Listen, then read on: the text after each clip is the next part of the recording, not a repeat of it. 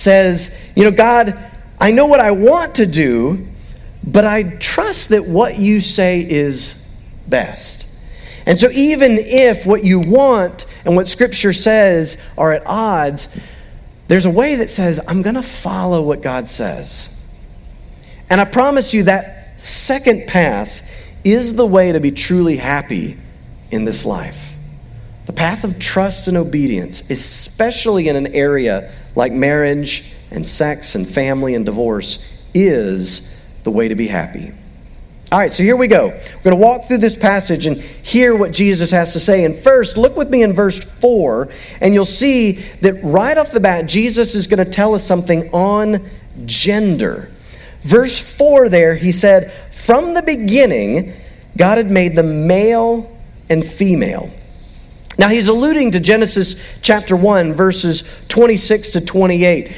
Scripture unapologetically declares that there are two genders, male and female, and that those genders coincide irrevocably with the biological gender God assigns to each person at birth. Now, we must acknowledge that there are those who really do struggle with not feeling like they fit within their bodies. That is a real struggle, to be biologically male but not feel like a man. To be biologically female but not feel like a woman. That is a real struggle. But God's word says you were not made an accident. You were made either man or woman, and these things are different. Men and women are of equal value in God's eyes, praise the Lord, and there is a unique quality assigned by our Creator to being a man and to being a woman. And so, from the beginning, we have to acknowledge that there are only two genders and that these coincide with your biological gender assigned to you by God from birth. Next, on marriage. Look with me in verse 5. Jesus says, a man shall leave his father and his mother and hold fast to his wife. And then he goes down in verse 6 and says, what God has joined together. He's quoting now from Genesis chapter 2, verse 24. Here's God's definition of marriage. It builds on there being two genders. Marriage, God says, is a commitment between one man and one woman before God to love one another for life. I'll give it to you again. Marriage is a commitment between one man and one woman before God to love one another for life. Now, there are many who struggle with things like same-sex attraction. And that is a real struggle that the church needs to meet with both grace and truth. We nonetheless must affirm that marriage is defined by God, not by us. It can only be one man and one woman, and those genders defined biologically from birth for life. That's what marriage is. We must show grace to those who feel differently. And if you want to show love to someone who feels differently, know that it is never a loving thing to imply going against God is somehow good. So you love them by walking with them patiently, by not saying, you are so messed up I couldn't even talk to you. That is not the way a Christian loves someone in a struggle. But you cannot love them by encouraging them in what the Bible says is wrong. So to this end, for instance, I would caution Christians away from participating in or attending any marriage ceremony that is not a marriage by God's definition.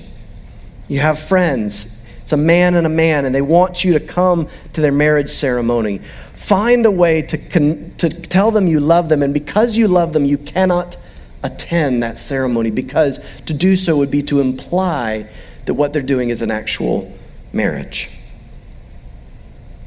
How about on sex? Look at verse 5. There, Jesus said that the two shall become one flesh. We've talked about gender, we've talked about marriage, now we're talking about sex. I told you, Jesus is hitting all the controversial topics in one message. We know from Genesis 2 and from Genesis 4 that when Jesus says one flesh, he's talking about the union between a husband and a wife. And that intimate relationship is beautiful, and it includes God's beautiful gift of sex. God created sex. For some of you, you may have gone years to church and never heard a pastor say sex from the pulpit. Well, guess what? You're going to hear me say the word sex, and in just a little bit, Jesus is going to use the word eunuch like 4 times. So that's where we're going today. Kids, if you don't know what a eunuch is, ask your dad. Sorry, dads. Yeah, I'll put you on the spot for that one. Moms, you get a break today. In my family, this is how it always worked. The questions about things like that come up when I'm off at drill or something else, and Megan gets stuck answering that. So kids, I'll tell you what a eunuch is later. All right, so one flesh union implies the beautiful gift of sex.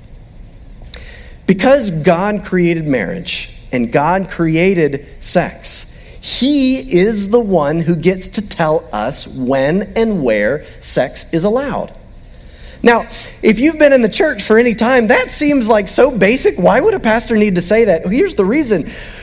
Because in our day and age, we think that we get to define when we get to have sex.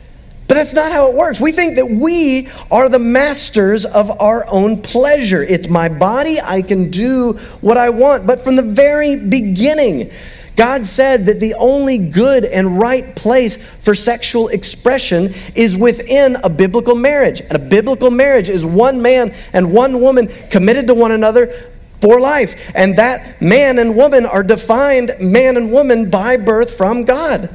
So, the only place for sex to be good and right and a blessing according to God is after a man and a woman have committed to one another in marriage. That's it. And that's the path to joy. How about on divorce? Look at me at verse 6 again. There, just this small phrase, Jesus said, "Let not man separate." So all of this builds to the idea where Jesus is answering their question.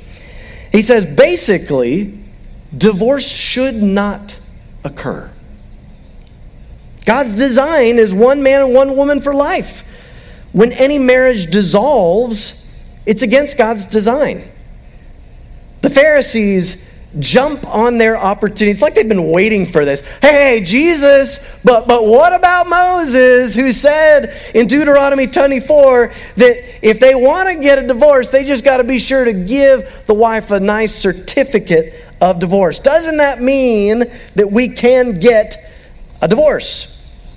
Well, Jesus, it's not like he has forgotten about Deuteronomy 24. It's not like he was stumped by the Pharisees. What's going on there is God does hate divorce because marriage is supposed to be a picture of God's faithful love for his people. When a man commits to love his wife faithfully, when a woman commits to love her husband faithfully, that faithful love over years and years is supposed to be like a play, and I mean a drama, where we get a glimpse of faithful love.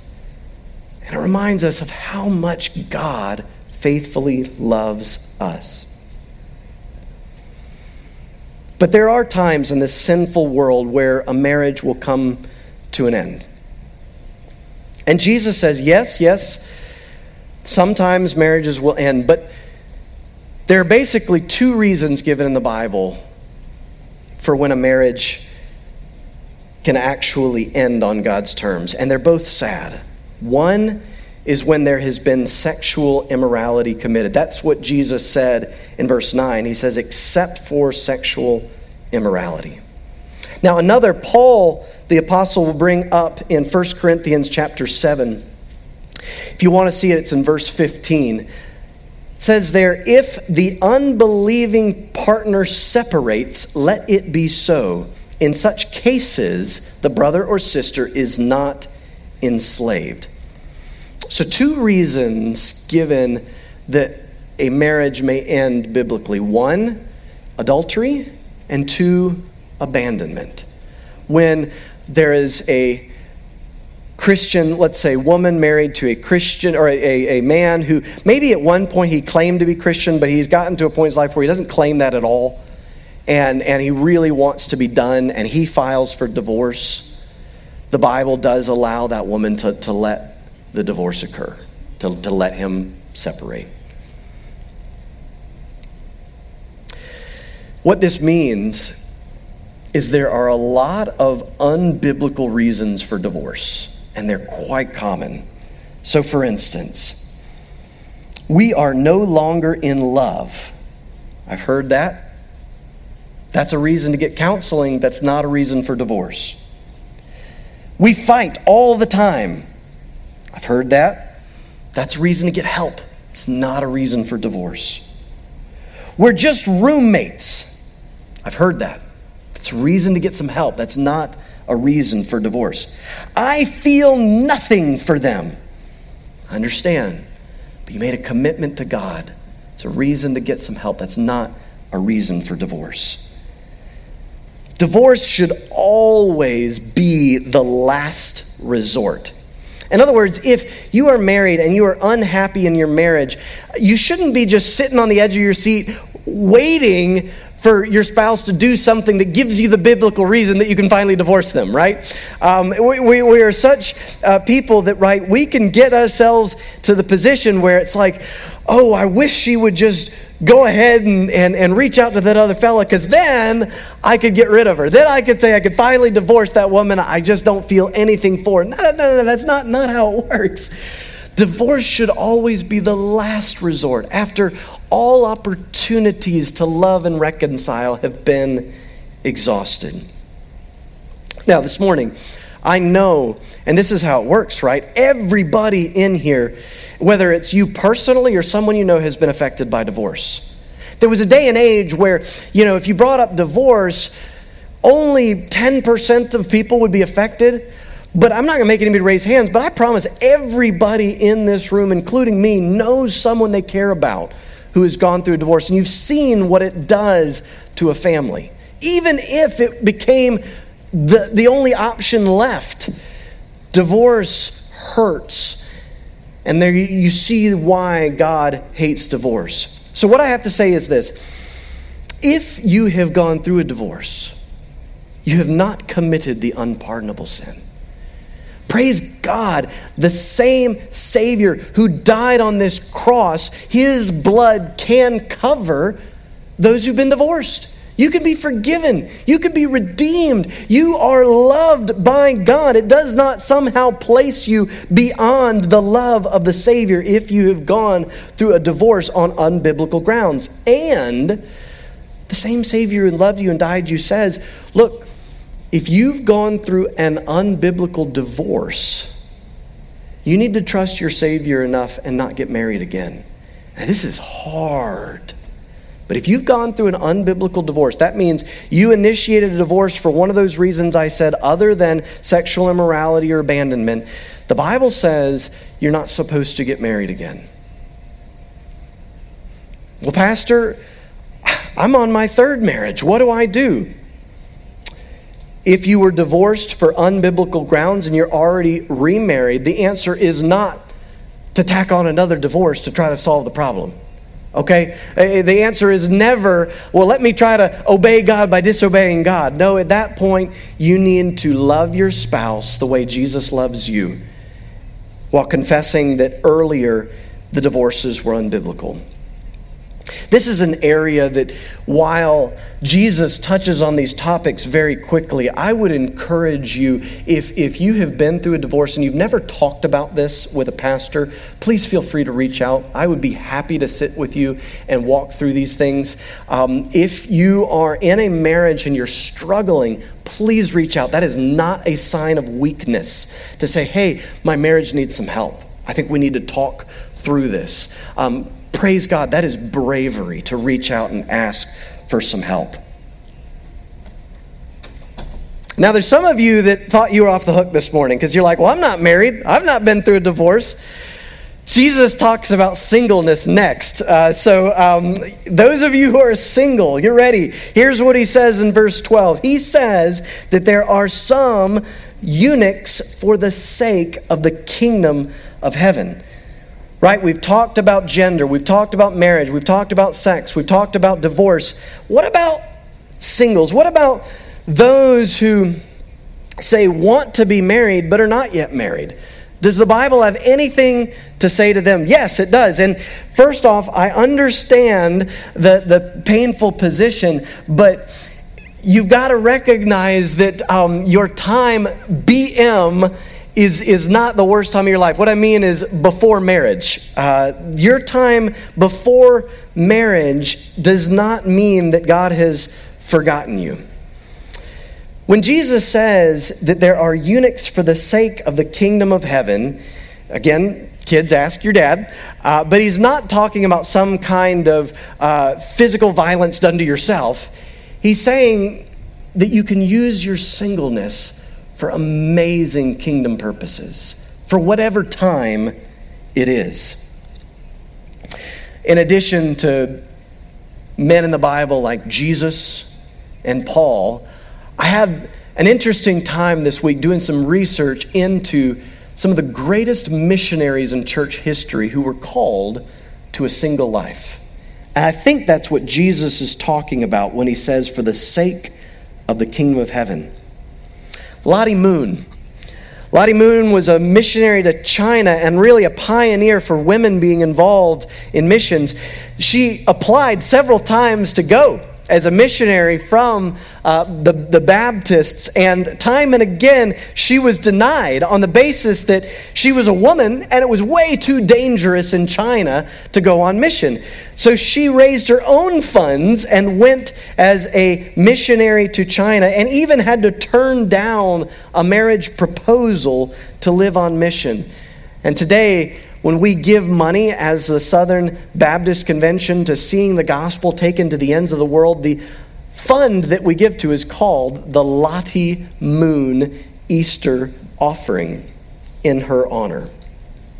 Mary Slessor, she was a missionary to Nigeria. She turned down marriage when it was clear that her husband didn't want, or her would-be husband would not have wanted her to live in such a dangerous place. And she said, look, God has called me to this people, and so I cannot marry you. And she stayed faithful and remained single so that she could love the people of Nigeria. Gladys Allward was a missionary to China. She cared for many children and was used to help end a bizarre practice of foot binding in China. And she remained single all her life. Modern day Bruce Olson, if you've never read his biography, it's a book called Bruchko, because that's what the Molotone call him in Colombia. He's still alive. He has remained single, dedicating his life to reaching a people group in Colombia. He's been there over 50 years to this point. At least to my knowledge, he has remained single. The point is, whether for a short time or a long time, don't waste your single life.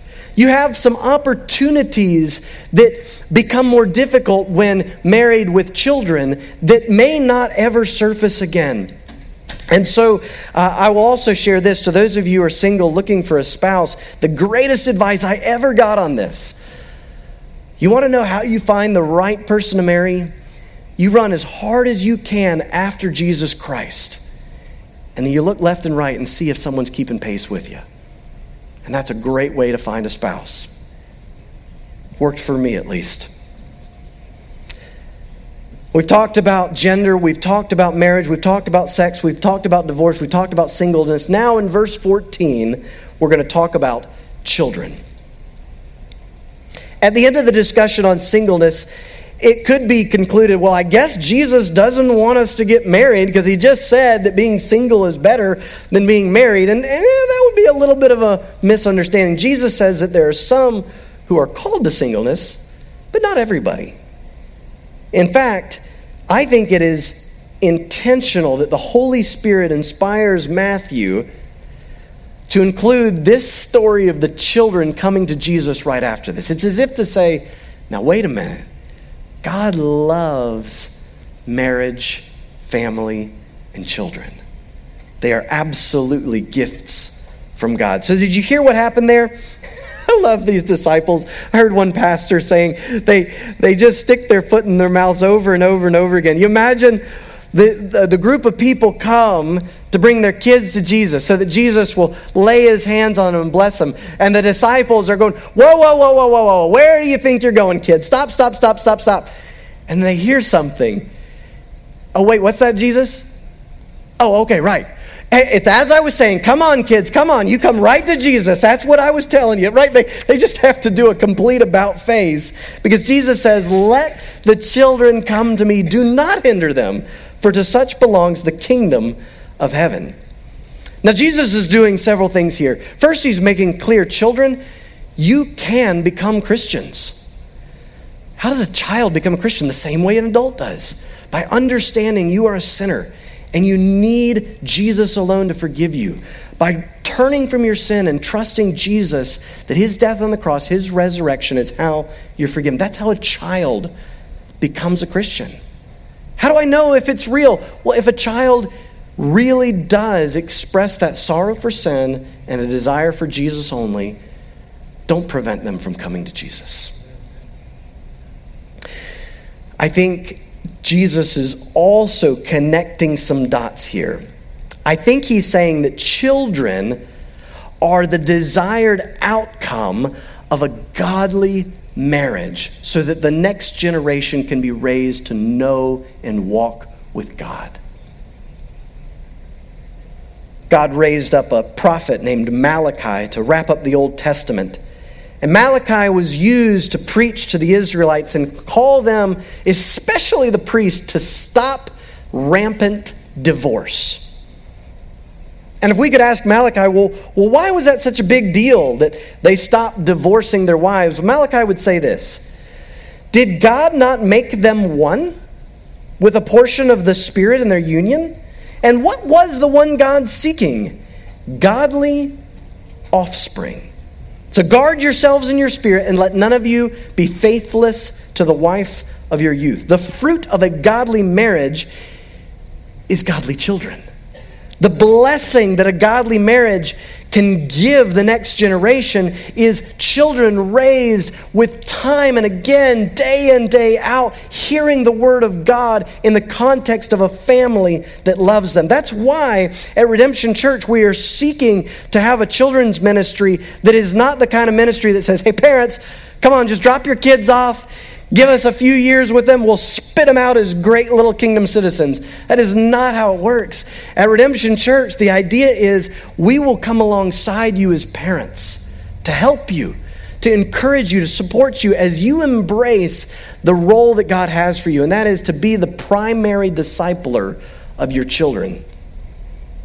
Is it hard? You bet. Moms, dads, there is no greater joy or responsibility hardly under heaven than raising a child in the knowledge and fear of the Lord. And that's why you need a church to come alongside you and love you and help you and support you. All children should be cherished and pointed to Jesus. What does that mean? Well, I've got a few questions because some of you have children, some of you have grandchildren, some of you, I met one this morning, have great-grandchildren. Praise the Lord. Well, imagine right now, this week a friend comes to you and says, hey, I got to share with you, I'm pregnant and I don't know what to do. Would you help me take care of that? What are you going to say? How are you going to love that person? They expect you to say, well, you're my friend. Of course I'll help you with that. But they want you to take them to get an abortion. Are you going to love them enough to try to talk them into going to a place like the Nest where they can get someone who'll give them another option, maybe adoption instead of abortion? Or are you going to mind your own business? If a baby starts crying in this service, be honest, would you thank God for those little lungs? Or would you kind of squirm and be like, I wish they'd take that baby outside? If a group of kids is running in the hallway and you kind of have to do that thing of getting to the side as they all go past, and then a pastor gets up like Pastor Jeff and says, hey, we could use some volunteers in the kids ministry. Are you thinking, Lord Jesus, you better send somebody else? Or are you thinking, maybe I could be part of that, of loving and come alongside families that way? If God opens the doors and we end up having a number of kids from Hind Grove Early Learning Center come into this church, are you going to be praising Jesus? Or are you going to be hanging your head thinking, what in the world have we gotten ourselves into? Children should be cherished. And I'm praying that God brings a whole pile of kids here for us to love and some families to boot. But that's going to take all of us. And yep, there are times that loving the kids will mean, hey, no, we don't do that. That's not what we do. Yep, absolutely. But would you ask God to give you the same heart Jesus had for the kids? He loved them little children, and he prayed for them. And I'm asking God to give us that same heart. I want to tell you a story. We're going to change the names of the people in this story. I'm going to call them Barry and Jen. Barry came to me one morning for breakfast, and it didn't take long for me to pick up that something bad had been going on. So Barry just came out with it. He said he had caught Jen sending romantic texts to a different man that he knew at work, or that she knew at work, rather. And he just knew that the marriage was heading for divorce. And his friends had been giving him the advice that it was time to lawyer up. And so he wanted to know what I thought about that. And I listened to him, and it kind of hit me in the gut when I heard it. And I told him not what he wanted to hear, that it was not time to lawyer up, that it was time to pray for his wife and to be Jesus for her, to love her the way that Jesus had loved Barry. He didn't want to hear that.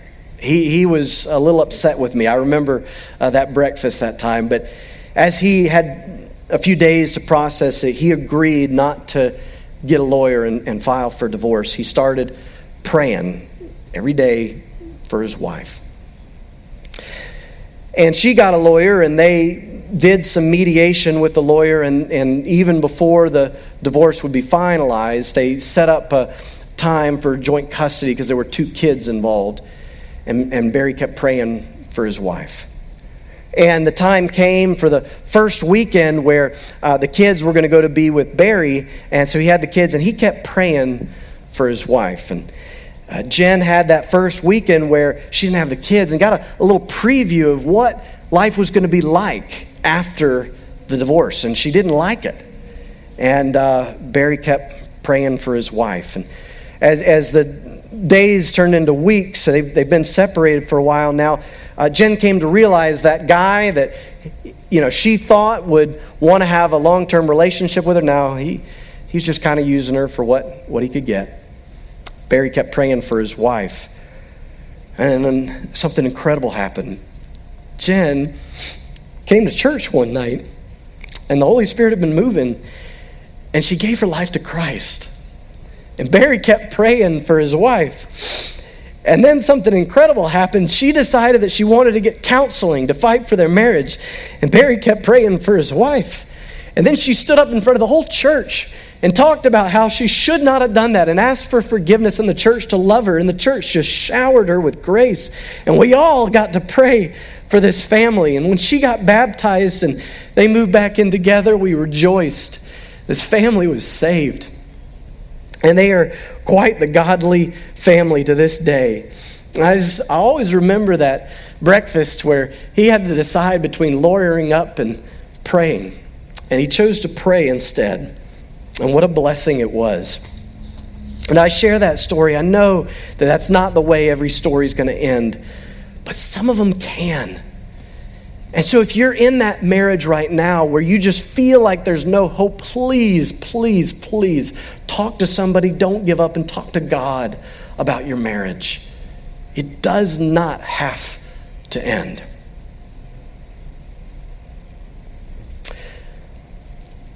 Well, from doing marriage God's way, Jesus turns and he talks about doing money God's way.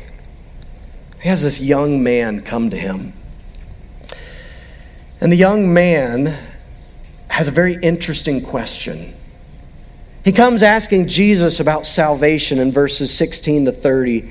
And the young man thinks, because he has been successful in so many ways, that if he can just talk to this great rabbi, maybe he can find out that right investment, that right action, the right thing to do that will secure for him eternal life. He's been used to being able to figure things out. If I just invest my money properly, work hard, that has worked well. Maybe that's how salvation works too. Jesus is not going to advocate some kind of works-based salvation, but he asks the man a series of questions. You know the law. You shall not murder. You shall not commit adultery. You shall not steal. You shall not bear false witness. Honor your father and mother. You shall love your neighbor as yourself. This man was not apparently at the Sermon on the Mount because he quickly says, well, I've kept all these. If he'd been in the Sermon on the Mount, he would know when Jesus says you shall not murder, he means, have you harbored bitterness against someone in your heart? If you have, you've committed heart murder. When Jesus says you shall not commit adultery, he means, have you looked at a woman with lust? If you have, you've committed heart adultery. If the man thought through the implications, he would not have answered arrogantly, all these I have kept. He would have said humbly, no, I fall short of the glory of God. And so what Jesus says is aimed at exposing the man's need for salvation when in verse 21 he says, go sell what you possess and give to the poor, and you will have treasure in heaven. And come follow me. You see, Jesus knew that this man of great possessions had an idol in his heart where ultimately he trusted in his money and himself to be able to make things right in his life. And so when Jesus says, go sell what you possess and give it to the poor, he was exposing this idol that had taken such a hold in the young man's life. And about the saddest thing, just like that man in the recliner chair, was that this young man chose money instead of Jesus. Can you imagine Jesus watching this young man walk away? Come so close to eternal life, and then to want his money more than Jesus. The man made a really sad choice because he chose things that would end, like money and possessions, instead of what would last forever, like salvation and eternal life. The man's choice was sad because he gave up on true joy, a right relationship with God, to cling instead to fake joy, those things that we can buy on Amazon. The man needed God to change his heart, and I would say when it comes to money, so do we. Here's the point. God lends us his resources to use for eternal purposes. Do you know that the lure to love money and build your life around what you possess is a strong lure? It's quite natural to worship money, to use money as a functional savior. But money makes a really lousy master. It can never quite give you what it promises. Here are some lies that abound about money. First is, it's my money. No. According to the Bible, God made all things and therefore owns all things, including the money you claim is yours. Here's another lie. Financial security is my best life. Nope. Not really. Not in this case it wasn't. Did you hear Jesus saying how hard it was for a rich man to come into the kingdom of heaven? Because wealth can be a powerful blinder to our need for forgiveness. Haven't you known someone who is quite poor and yet happy? Or someone who is quite wealthy and quite unhappy? Here's another lie. Earthly wealth is a sign of God's favor. Not in this case. In fact, the disciples were shocked because they expected, well, clearly this must have been a good man. He's kept all these commands. He has so much wealth. Clearly God has blessed him. But be careful there. Money does not necessarily mean God has blessed you. There are some very wealthy, wicked people. And that money can become a barrier to coming to Jesus. No, the love of money is something that can be rooted in us quite deeply, and this is why it is impossible for man to come to God. All of us have something. There's some barrier that, even if somebody shares the gospel with you perfectly, it just clouds the way you hear it. And that's why we need the Holy Spirit to unclog our ears and open up our hearts so that we will hear the gospel and be able to say, you're right, I do need Jesus. And if you've ever walked with somebody who's gotten to that point, you just see something change. It's like you've been sharing the gospel with them on and off for years. They've been going to church off and on, and then one day it just clicks, and all of a sudden Jesus is the best news ever. And the idea that God would love them enough to die in their place on the cross and then rise from the dead, it's like, I get it. I need you, Jesus. What you've seen is the possibility that God has just done a miracle. That's what Jesus means when he says, with man, this is impossible. But with God, all things are possible. But now we got to get to this sticky question that Jesus posed, right? Jesus says to the man, go and sell all your possessions, give it to the poor, and come follow me. And I promise, if you're an American, you're hoping that that's more of a metaphor, right? Like Jesus, he must have been just saying, well, you need to, trust God with your life. He doesn't actually mean that we're supposed to sell what we own, give it away, does he? That's exactly what he means. Wait a minute, Pastor. Are you saying that I've got to give away everything I own in order to be a Christian? No, I'm not saying that. But if that's your first response to this passage, I may be saying that. Here's what I mean. Jesus is trying to give this man a dual gift. He's trying to give him eternal life, and he's trying to bless him with the gift called generous giving. You see, this man in his heart is so tightly held by a love for money that he cannot trust God and he can't really love his neighbor. If he really loved his neighbor, then the idea of giving to the poor would not be something that kept him from Jesus. He would see the incredible gift that this is. Now, what do I mean? Christian, if you're sitting in this room in the United States of America, you have been trusted by God with more wealth than about 99% of the people on planet Earth. I said trusted because, remember, it's not my wealth, it's not your wealth, it's his wealth. And why does he trust us with that? It's not so that we can live in perfect financial security, albeit there's wisdom and ways to invest wisely and things like that. No, he trusts you with his wealth to use for his purposes. And the secret that he reveals here is that when we trust God enough to use the wealth for his purposes, it's so much fun. If you will step out in faith and trust God with the money he trusts to you, I promise you're not going to regret it. One way that he gives us to do this is an Old Testament example of something called tithing. What is tithing? It's just an old word for a tenth, giving 10% back to God. You say, well, do I have to give 10%? Well, be careful. Because if you start going down that road, God might come to you like he did this rich young man and say, why don't we make it 100%? Okay? So be careful there. Why not trust God with giving the 10%, and we'll go from there. And what I'm arguing is that if you will begin the practice of faithfully giving back to God 10%, give back to God what's his, you're going to have a lot of fun.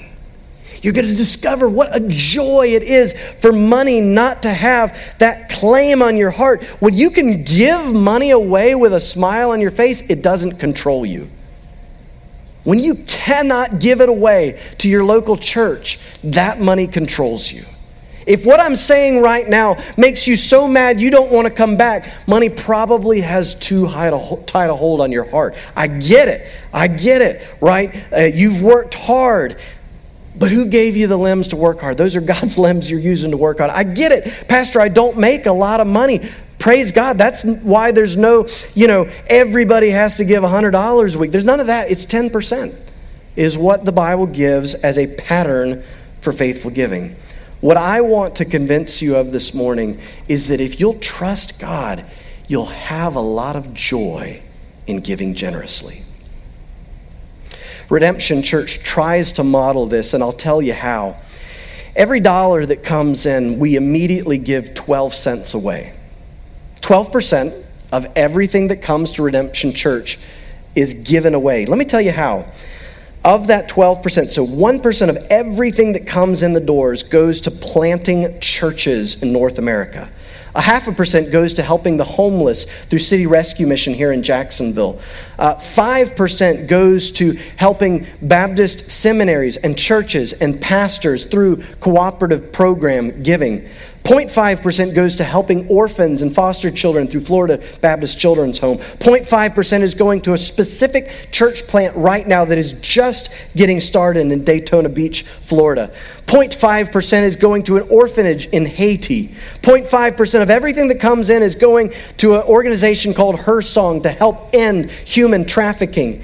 0.5% is going specifically right here in North Florida to help churches. Used to be called JBA, now it's North Florida Churches. 1% of everything that comes in is going to that Lottie Moon offering that is to help missionaries take the gospel around the world. 1% is going to Florida, to churches across Florida in the McGuire State offering. 0.5% is going to help feed this community by supporting Feeding Northeast Florida. 0.5% is going to helping those in a crisis pregnancy by blessing the Nest Crisis Pregnancy Center. When you give to Redemption Church, you're getting to invest in like a kingdom mutual fund. I mean, you just get to kind of cover all the bases. And if you decide you want to give above and beyond that, I would highly recommend any of these partnerships.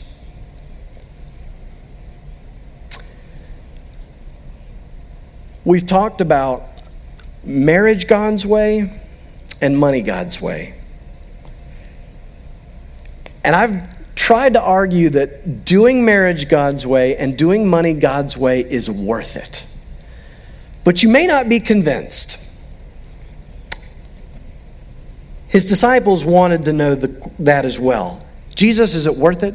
What about us? If we do give up possessions, if we do forego family, what about us, Jesus? And Jesus said this, "Truly I say to you, in the new world, when the Son of Man will sit on his glorious throne, you who have followed me will also sit on 12 thrones, judging the 12 tribes of Israel. And everyone who has left houses or brothers or sisters or father or mother or children or lands for my name's sake will receive 100-fold and will inherit eternal life." Is it worth it? Absolutely. Now, I'm not promising you give the church 10% and he'll bless you with a Ferrari. Nope, I can't promise that. I'm promising something better than a Ferrari. I'm saying that when we trust God so much that it affects our wallet and our families, not only will we have joy now, but we have this hope that one day we will live and work and be part of the new heavens and new earth. Guys, you just can't imagine. You can't imagine how good this is going to be. You think, Elon Musk has a lot of money? Wait until there's so much gold it's used to pave the streets. You think that Bill Gates has got it good? Wait until he looks like the poorest person, because Almighty God recreates this world to where there is no more crying, no more tears, to where we all love one another, to where we are a part of the greatest society ever, and it will last forever. I'm calling you to trust Jesus in light of the coming day when he returns. Trust him with the gender he has assigned to you from birth. Trust him with guiding you to the right person you are to marry. Trust him with your single life, maximizing the time for kingdom purposes. Trust him with your marriage, faithfully working for a godly marriage rather than giving up in divorce. Trust Jesus with your children, raising them to know God and to love Jesus. And trust Jesus with your money, knowing it already belongs to God. Show your trust by faithfully tithing at Redemption Church. I'm going to pray, and we're going to close out this service. And then I'm going to give you just an opportunity to respond as the collection plates are passed.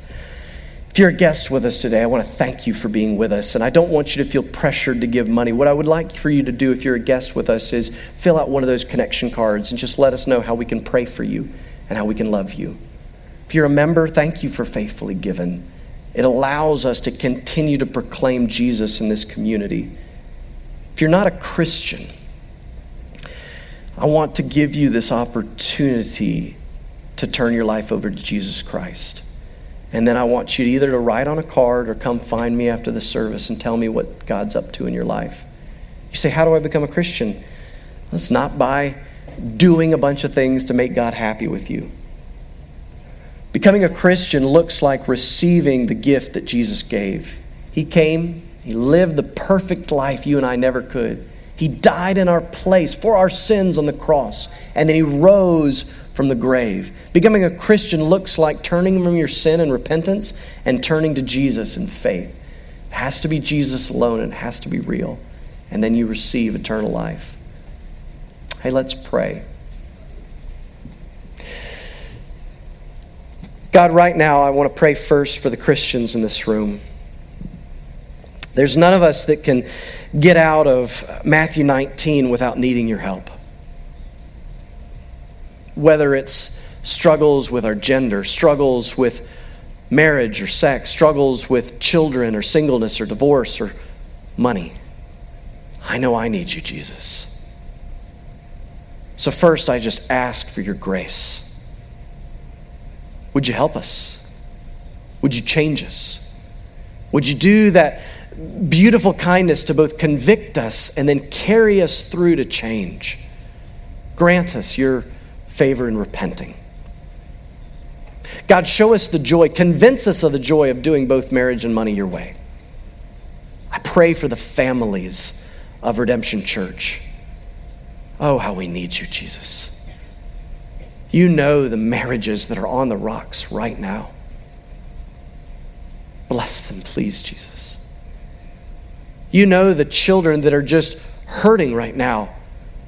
Would you guide them to someone who will love them and tell them about you? God, you know the marriages and families and children hurting in this community. Would you make this a kingdom outpost where we can come alongside to be a blessing with your gospel to the families of this community? Give us a heart, your heart, Jesus, for children. God, for the person here right now who has never trusted you, would you touch them in such a way that they know you are real? Hey, if you want to trust Jesus, talk to him with something like this. Tell him, Lord, I'm a sinner. I've done what you tell me not to do, and I've not done what you tell me to do. Please, Jesus, forgive me. Pray something like that to him right now.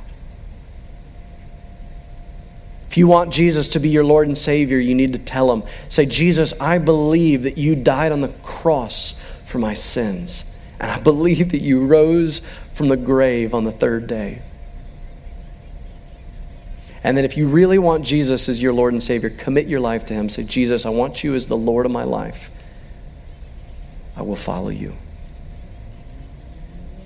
With every head